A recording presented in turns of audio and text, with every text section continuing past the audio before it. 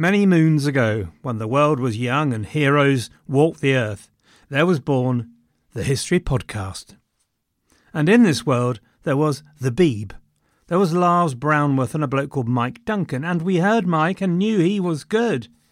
And so was spawned a new generation, wherein I was inspired by Robin Pearson, who picked up the mantle of the Roman Empire in Byzantium. Robin, I'm glad to say, is still going strong, is still producing magnificent history and entertainment, and here is a message from him. Hello everyone, this is Robin Pearson from the History of Byzantium podcast. It seems like you enjoy your history recounted to you by an erudite, funny Englishman. Well, I am also an Englishman.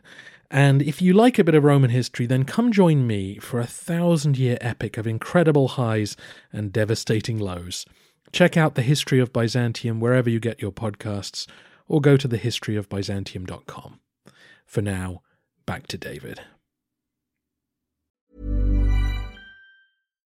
Here's a cool fact. A crocodile can't stick out its tongue. Another cool fact, you can get short-term health insurance for a month or just under a year in some states. United Healthcare short-term insurance plans are designed for people who are between jobs, coming off their parents' plan, or turning a side hustle into a full-time gig. Underwritten by Golden Rule Insurance Company, they offer flexible, budget-friendly coverage with access to a nationwide network of doctors and hospitals. Get more cool facts about United Healthcare short-term plans at uh1.com.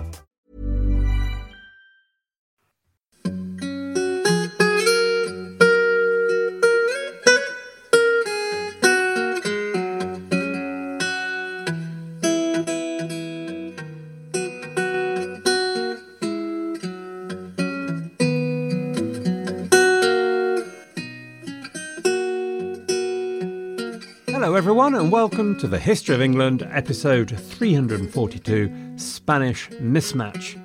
And happy St George's Day, well, yesterday, and tinkty tonk, and down with the dragons. Now, Mr White, you might remember, had a mysterious visitor to his pub on the 5th of October 1623 in Godalming, and I bet you have been worrying and worrying about who he could possibly have been. Well, just in case you hadn't guessed, he was, of course, the heir to the King of England and Prince of Wales, Charles Stuart, and friends. Charles, Buckingham and their entourage had landed at Southampton that very morning.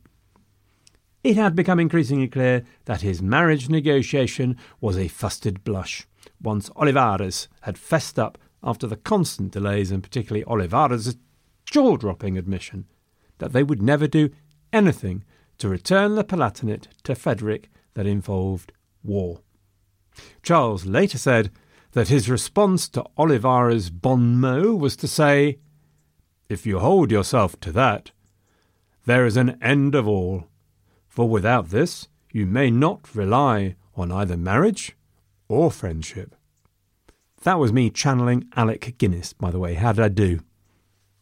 So, it would look as though that was that. The fat lady was giving it her all, but the form, ladies and gentlemen, the form must be adhered to. The diplomatic form that this was the best of all possible worlds populated by the very best of friends. It was agreed that a betrothal would surely take place. Philip and Charles solemnly swore to put all the marriage articles into place, and Charles signed a letter committing to the betrothal and gave it to Digby to serve on the Spanish court once the final papal dispensation had arrived. By this stage, Buckingham and Olivares had comprehensively fallen out and clearly hated each other's guts. The Spanish would continue to blame Buckingham for the impending failure of the whole thing, for fail it had, just in case you're not clear about that. Funnily enough, before they left, Charles sent a servant back with another letter to give to Digby, telling him not to proceed with the betrothal until he had a written assurance that the Infanta would not sneak off to a nunnery to avoid marrying him. Clearly, Charles had started to pick up vibes from Maria Anna. But the real intention, of course, was to find a way to delay without specifically breaking his stated oath. There was then a final fond farewell with Philip IV, many hugs and kisses and expressions of undying love and amity and the exchange of precious gifts. And then, jumping on the back of their horse, they were off to Santander to catch the ferry in the form of the Royal Naval ships, and Buckingham's spirits lifted as he wrote to James, "My heart and my soul dances for joy, for the change will be no less than to leap from trouble to ease, from sadness to mirth, nay, from hell to heaven." Not a letter you'll find on any Spanish tourist website, obviously. Thence to Southampton, to the pub for a quick snifter with Mr. and Mrs. Wyatt, and on to London to arrive in a classic early morning English drizzle. The news had preceded them. London went wild. London went potty, wild with excitement, wild with relief, because their prince had returned and he was not married. There was no female equivalent of Philip II at the side of their future monarch. This was not to be Bloody Mary II, the return, the burnings continue. The bells rang out all over London. The bells at Lambeth were rung so hard that they had to buy new bell ropes.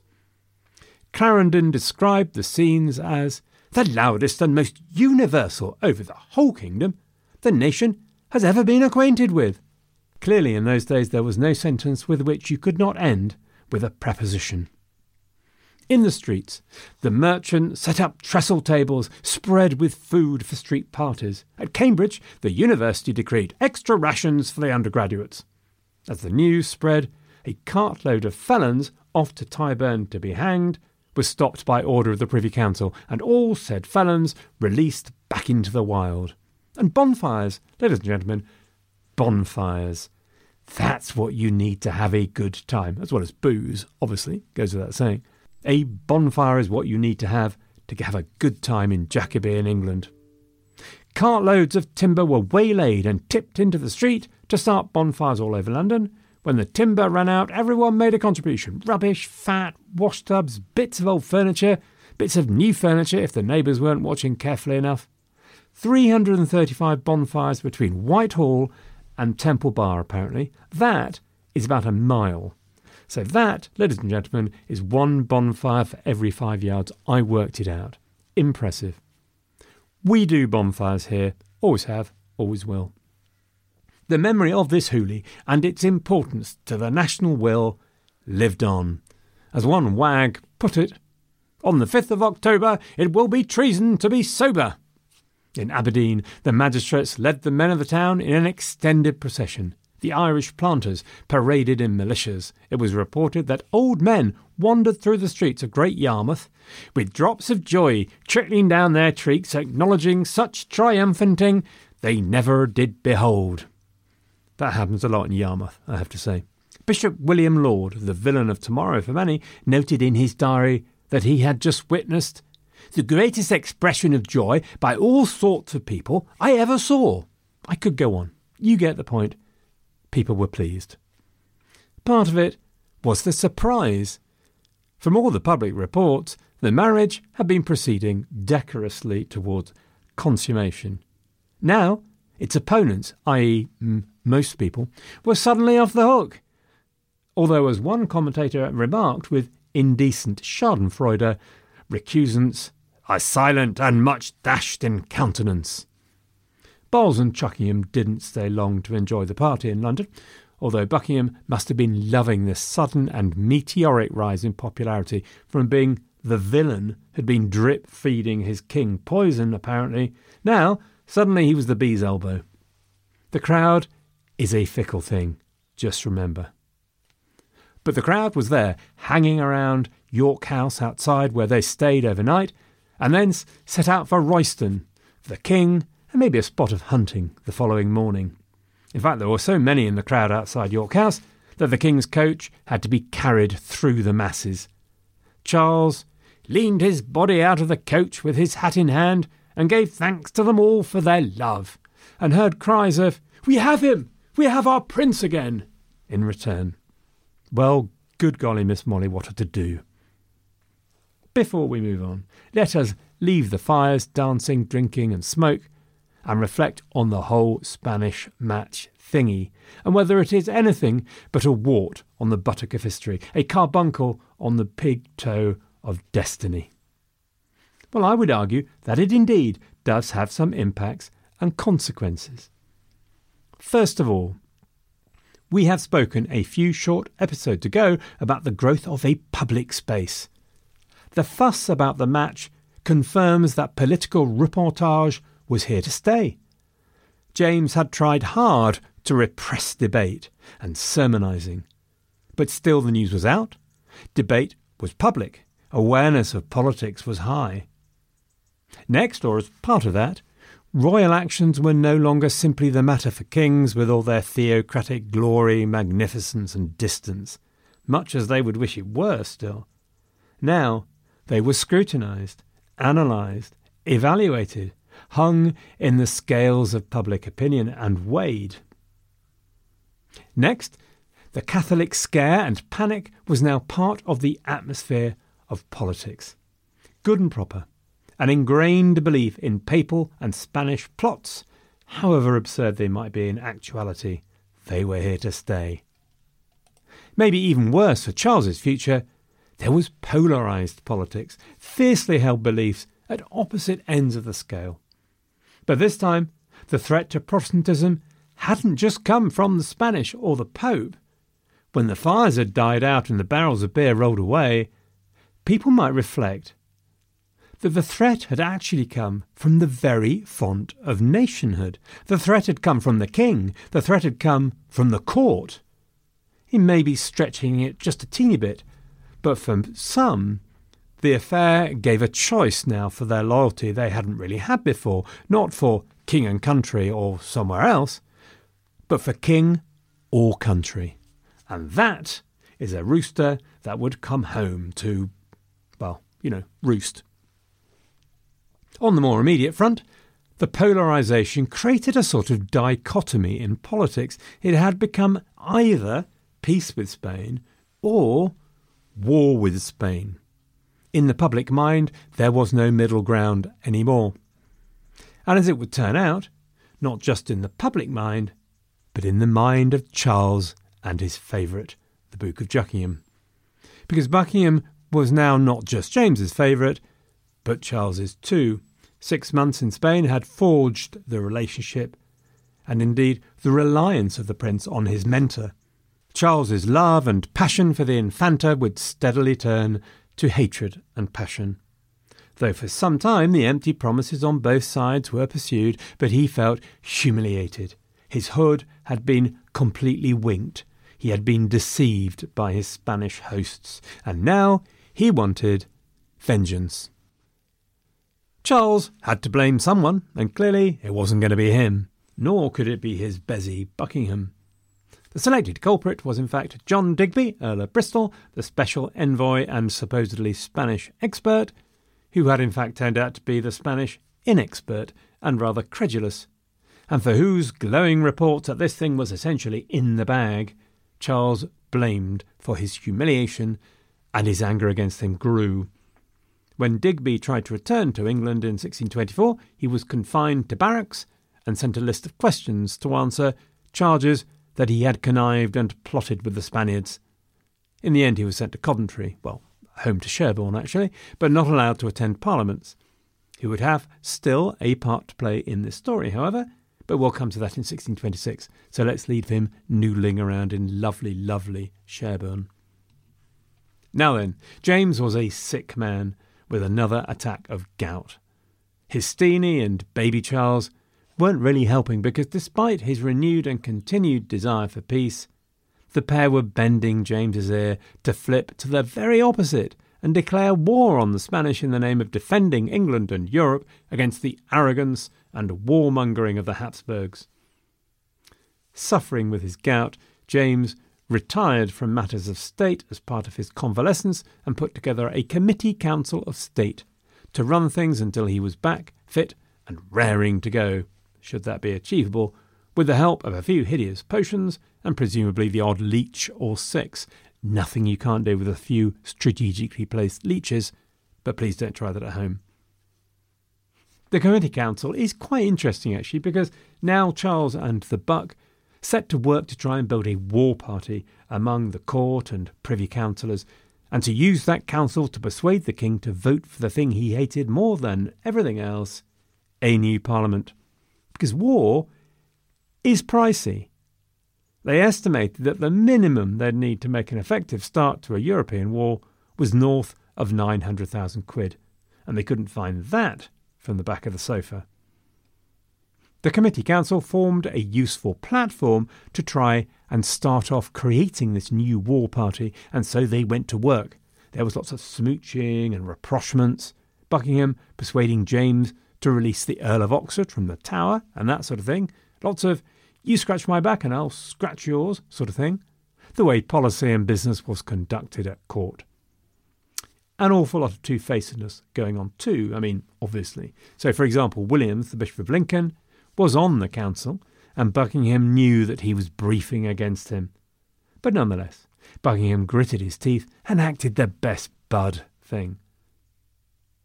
But when the war and the calling of Parliament were discussed in council, they found it very hard going. For an anti-Habsburg party lined up one James Hay, the Earl of Carlisle. Hay was a Scot who'd come south with James and done rather well.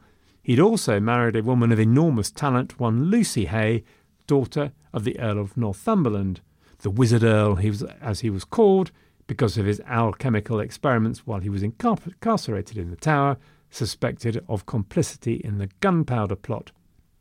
We will hear more of the Countess of Carlisle over the next decade or so. Anyway, Carlisle was on his side, as was James's Secretary of State, Edward Conway. Opposed, though, were Arundel and Richard Weston. Now, Richard Weston was the Chancellor of the Exchequer, and while the other money man as well, Lionel Cranfield, the Lord Treasurer, was also for peace with Spain, both of them knew just how wobbly were the state finances. Calvert, another Secretary of State, was a Catholic and therefore pro-Spain, and the Bishop of Lincoln, just mentioned, blew where his best advantage lay. Still, by December, Charles and Buckingham had finally achieved a first step and gained agreement to recommend a parliament to the king. And of course, they reckoned a parliament would be hot for war with Spain. James was suitably pressurised by his son, at one point bursting into tears and explaining to Charles, "Do you want to commit me to a war in my old age and make me break with Spain?" To which Charles replied along the lines of, "Yep, pretty much." So, James ordered the writ sent out for a new parliament. But let's be clear about this first. The committee at this stage were not persuaded of the need for war, just for parliament and more cash. Buckingham and Charles, however, knew that they were now, unusually, sailing in the same direction as public opinion, a nice feeling for them. So, they planned to use Parliament to leverage the king and council into war. Now look, this is not normal. The idea of two courtiers and close advisers of the monarch, one his son, using Parliament as a political tool against their own king is distinctly new. For Charles, in the longer term, it would bear fruit that was not only bitter, but good only for the compost bin, like a cucumber.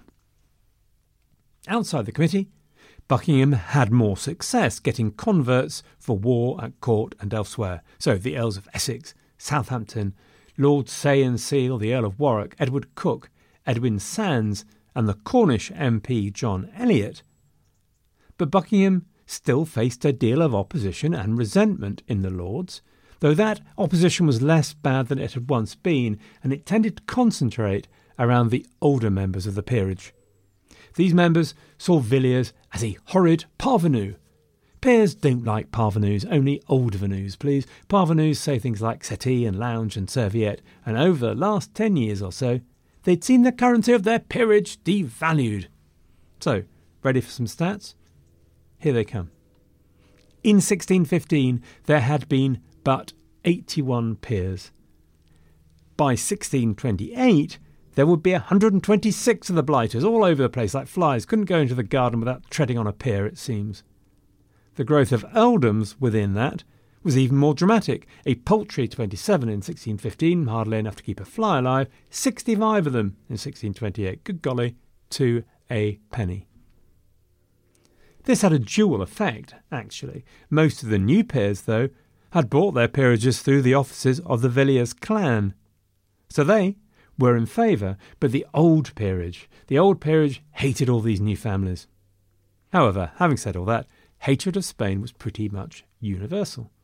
And so it was that which really helped Buckingham build his party of patriots. Cool fact, a crocodile can't stick out its tongue. Also, you can get health insurance for a month or just under a year in some states. United Healthcare short-term insurance plans, underwritten by Golden Rule Insurance Company, offer flexible, budget-friendly coverage for you. Learn more at uh1.com. In February 1624, Parliament opened. James's speech made Charles out to be the hero of the Spanish negotiations, and openly asked for advice about what should be done in the Palatinate and Spain. Well, by gum, the king, who had so often told commoners to keep their noses well out of great matters and mysteries of state, here he was, asking for advice from them. The Parliament of 1624 therefore rather broke the mould. It actually for once represented a coming together, a relative consensus. The Spanish match had caused great polarisation, but its abandonment restored harmony for the majority. And while it was clear that James still favoured peace, and his difference on that point with Buckingham and Charles was therefore a bit confusing, Parliament was willing to unite behind Buckingham and Charles, since James appeared prepared to stand to one side and let that happen. And so, business in the Parliament proceeded. 73 statutes were enacted, a lot of them piddly little private members' acts, but still, wow, good job, guys. Charles, on the 28th of February, introduced a motion for war in front of both houses, on my future birthday, as it happens, urging that they must begin with Spain before they begin with us. There was general applause. Charles glowed. The Earl of Kelly reported that the men that did disturb the last Parliament were now all much for my Lord of Buckingham, as they were then against him. John Eliot, an eloquent and powerful speaker in the Commons, declared that war must be the thing that must repair us. John Pym, the MP who had caused such a ruckus at the 1621 Parliament that had been imprisoned by James, saw that with things going in the right direction, raising the constitutional issues wouldn't be a good idea at this point, and he spoke in favour of subsidies for war. We have made one step from the greatest danger that ever threatened us. God grant we not relapse again. Parliament presented a petition to the king at Tybalt's, stating their willingness for war. James responded that, while he hated war, it was all a bit academic because he didn't have two beans to rub together. And so he asked for a whopping great subsidy worth £780,000. Now, while Parliament dithered about this and muttered into their goatee about recession and could the nation afford such a lot of money, the England outside Parliament was taking an interest in all this, and the mongers of peace were hard to find, as hard as finding the lands of the Jumblies. Far and few. Pamphlets appeared. An Exeter merchant wrote a skit called Voices from Heaven, where Elizabeth looked down, lamenting that in her day Spain felt the English were soldiers, while Edward VI's wraith wished that English were more martial and less effeminate. The Puritan Thomas Scott published a second edition of his piece, Vox Populi, where he imagined Gondomar evilly celebrating how rubbish the English were. The Scot, Alexander Leighton, published a tract from Amsterdam hammering Gondomar, and the roaring boys of London sang daily praise of Buckingham, so recently the villain, now suddenly the hero. Then merry be my lads, and let us drink his health. We'll wish him honour and renown, and what he wants of wealth. You might ask what a roaring boy might be, and it seems they appeared regularly in the plays of the time, as indeed did a roaring girl, the figure of Moll Cutpurse, about whom we'll hear when in a few weeks I subject you to 3 episodes on the Renaissance theatre. You won't be surprised to learn that roaring boys were famed for drinking, swearing, smoking and violence. In Ben Jonson's The Alchemist, they were the young offspring of gentlemen up from the country. In others, they were more working class. But either way, they affected the style of urban gentlemen. Talking of plays, later in the year, in August, Thomas Middleton's play A Game of Chess performed at the Globe. It was performed in front of James also at Belvoir Castle in Leicestershire, and he compared it to Vox Populi, calling it 6 times worse against the Spaniards. In London, the play drew 30,000 people over its 9-day run. Now that is about 10% of the entire population of London. Imagine that now, 900,000 people flocking to see, I don't know, Widow Cranky in the Temple of Doom or whatever, or Rosencrantz and Guildenstern Are Dead, which my boss once forced my sales team to go to and see in a sales conference, much against my protestations, and through which they proceeded to sleep soundly until they could get back to the bar of the hotel and the real business of sales conferences. Nor was all this passion for war religiously driven. Memories were long. It wasn't that many years since the end of the war against Spain. John Chamberlain wrote that those flocking to the Globe were all sorts of people, young and old, rich and poor, masters and servants, papists and Puritans, wise men, churchmen and statesmen, and a world beside. The Spanish ambassador, now a chap called Coloma, wrote to Olivares that they came out the other end of the play so inflamed against Spain that, as a few Catholics have told me who went secretly to see the play, my person would not be safe in the streets. He complained bitterly at being forced to see the sacred name of my king outraged in so many ways by such low, vile people, nor his holy and glorious acts so unworthily interpreted.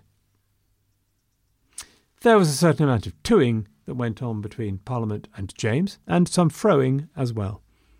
Clearly, the king's demand for 780,000 nicker was something eye-watering. And anyway, they noticed it included the king's debts as well, so that wasn't strictly related to going to war then. So, James agreed to drop that bit of it, and agreed to ring-fence the cash to be voted purely for military purposes. As a result, he received half a loaf, or 40% of a loaf, you might say, subsidies that would amount to 300,000 quid. It was nubbert a start, he said, slightly ungraciously, but without doubt with some accuracy. A major continental war would cost a good deal more than 300,000 quid, but a deal at least of some kind had been done. The Spanish recognised that they were losing control of the situation all of a sudden. The extended negotiations over the Spanish match had delightfully helped them string James along and support him in his search for peace with Spain. But Buckingham and Charles's dramatic volte-face had blown everything sky high. They clearly identified the weak spot had to be Buckingham. Obviously they couldn't attack Charles. So they approached James, and they made a series of accusations against the Buckster. It was he that had killed the marriage negotiations, they said. Now he was planning to lock James away and put Charles on the throne, they swore. And for a while, James appeared to wobble. He reflected that maybe Buckingham's influence over his lad was excessive, and had turned his head away from Spain. He was as well affected to that nation as heart could desire, and as well disposed as any son in Europe. But now he was strangely carried away with rash and youthful counsels, and followed the humour of Buckingham, who had he knew not how many devils within him since that journey. But in the end, Buckingham's influence was just too strong. In March, 2 wild celebrations in London, accompanied by, of course, bonfires, James announced that he would break the marriage treaties with Spain. There remained one powerful impediment to the plan for war, and that impediment had a name: Lionel Cranfield, Lord Treasurer and Earl of Middlesex. Cranfield remained implacably opposed to the idea of war. But there was more than one reason why Buckingham was planning to redeploy Cranfield's guts for the use as his garters. Cranfield had started playing court politics hardball, traipsing his attractive brother-in-law Arthur Brett in front of James's eyes in the hope he might transfer his affections away from his old favourite.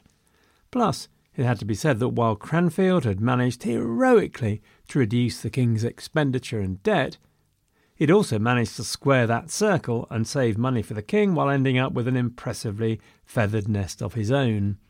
His income in 1624 was greater even than Buckingham's. That, my friends, is enough to make any nest look more than ready for an egg or two.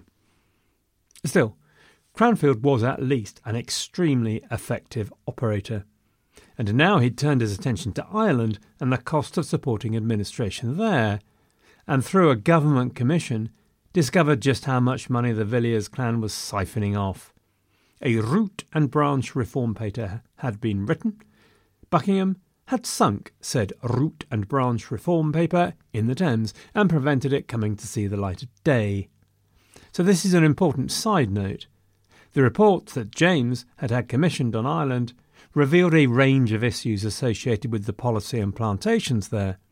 One outcome of Buckingham's insinuation of the Villiers clan into the fabric of Irish landholding was this: the need to suppress a report advocating reform.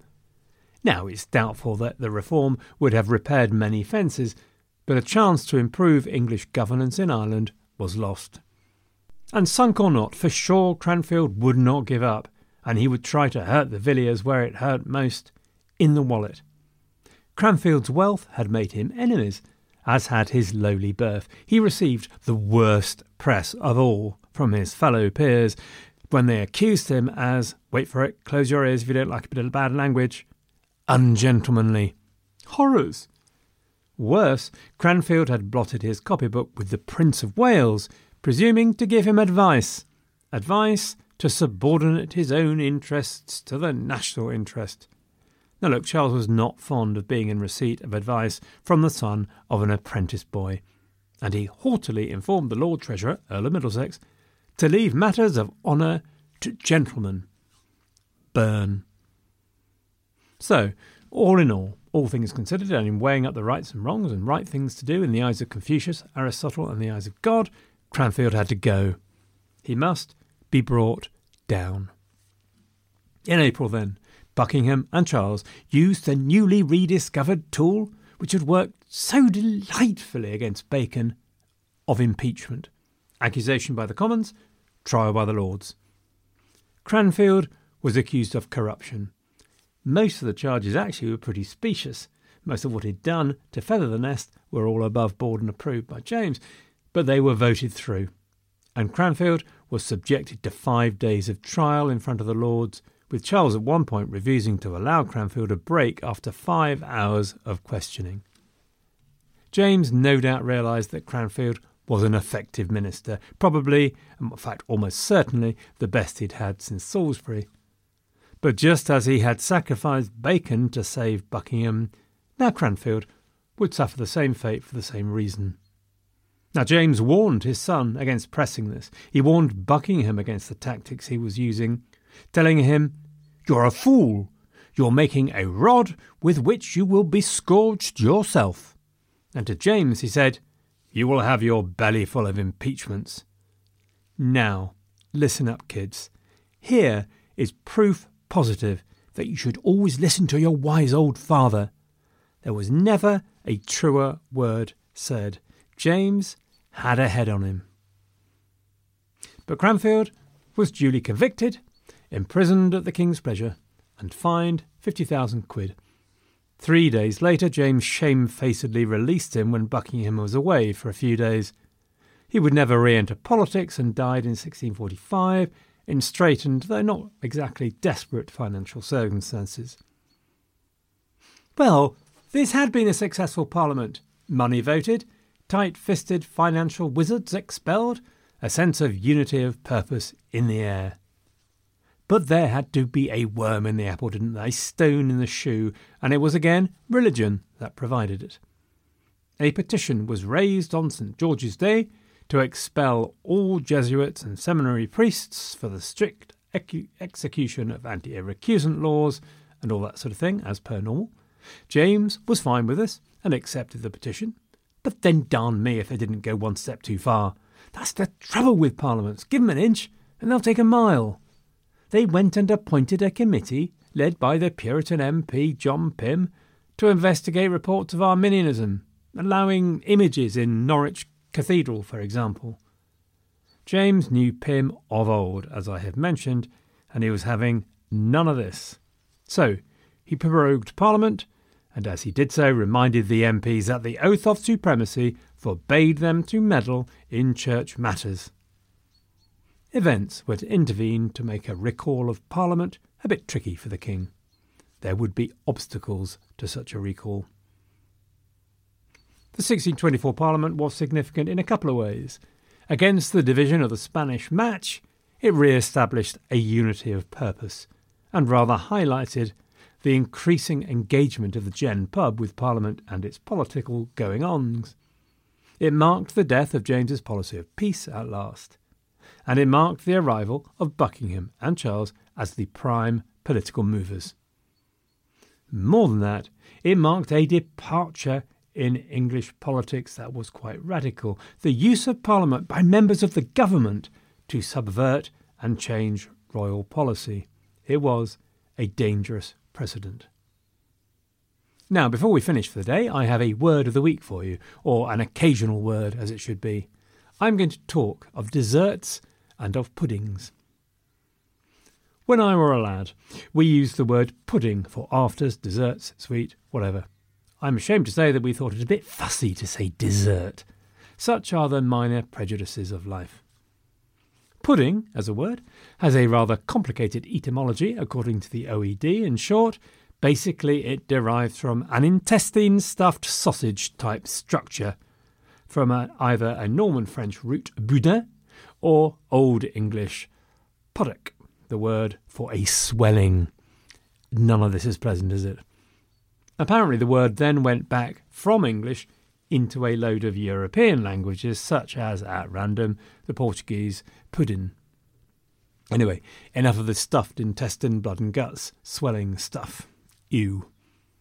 Also, I once read Madame Bovary, incidentally, when recuperating with my mate Timmy, who speaks French proper, and there they actually served up Trafalgar pudding at a bit of ado. Now that's impressive, isn't it? There is no way I'd eat Bannockburn tarts, for example.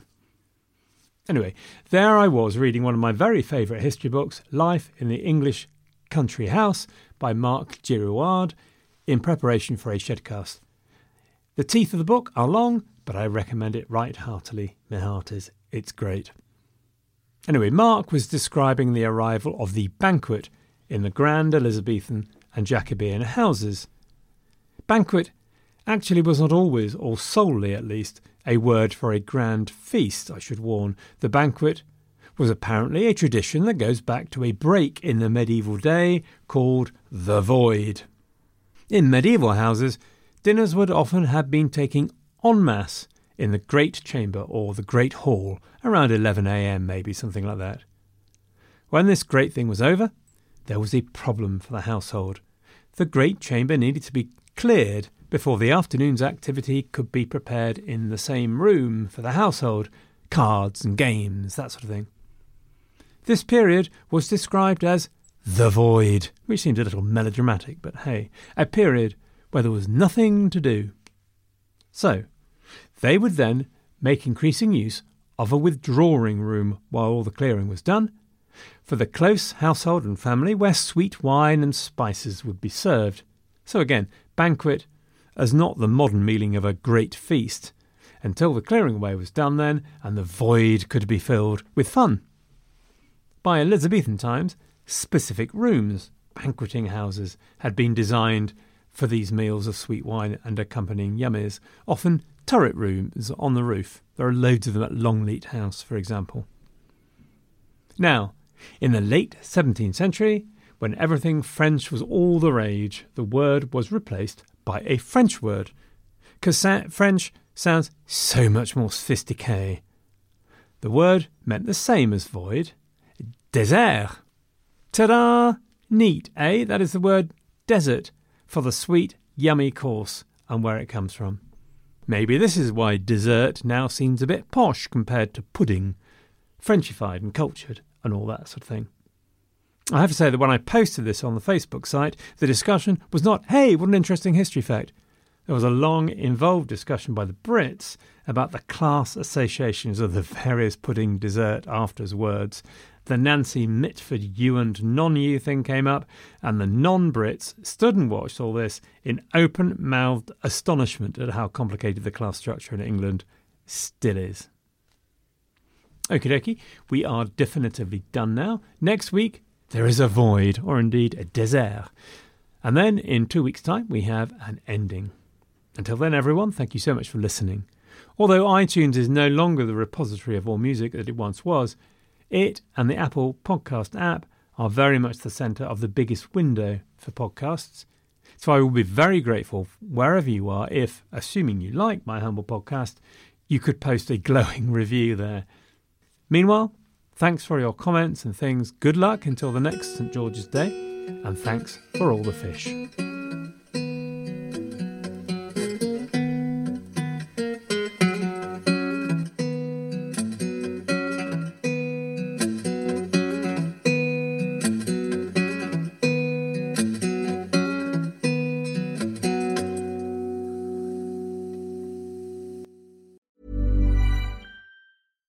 Hi, I'm Daniel, founder of Pretty Litter. Cats and cat owners deserve better than any old-fashioned litter. That's why I teamed up with scientists and veterinarians to create Pretty Litter. Its innovative crystal formula has superior odor control and weighs up to 80% less than clay litter.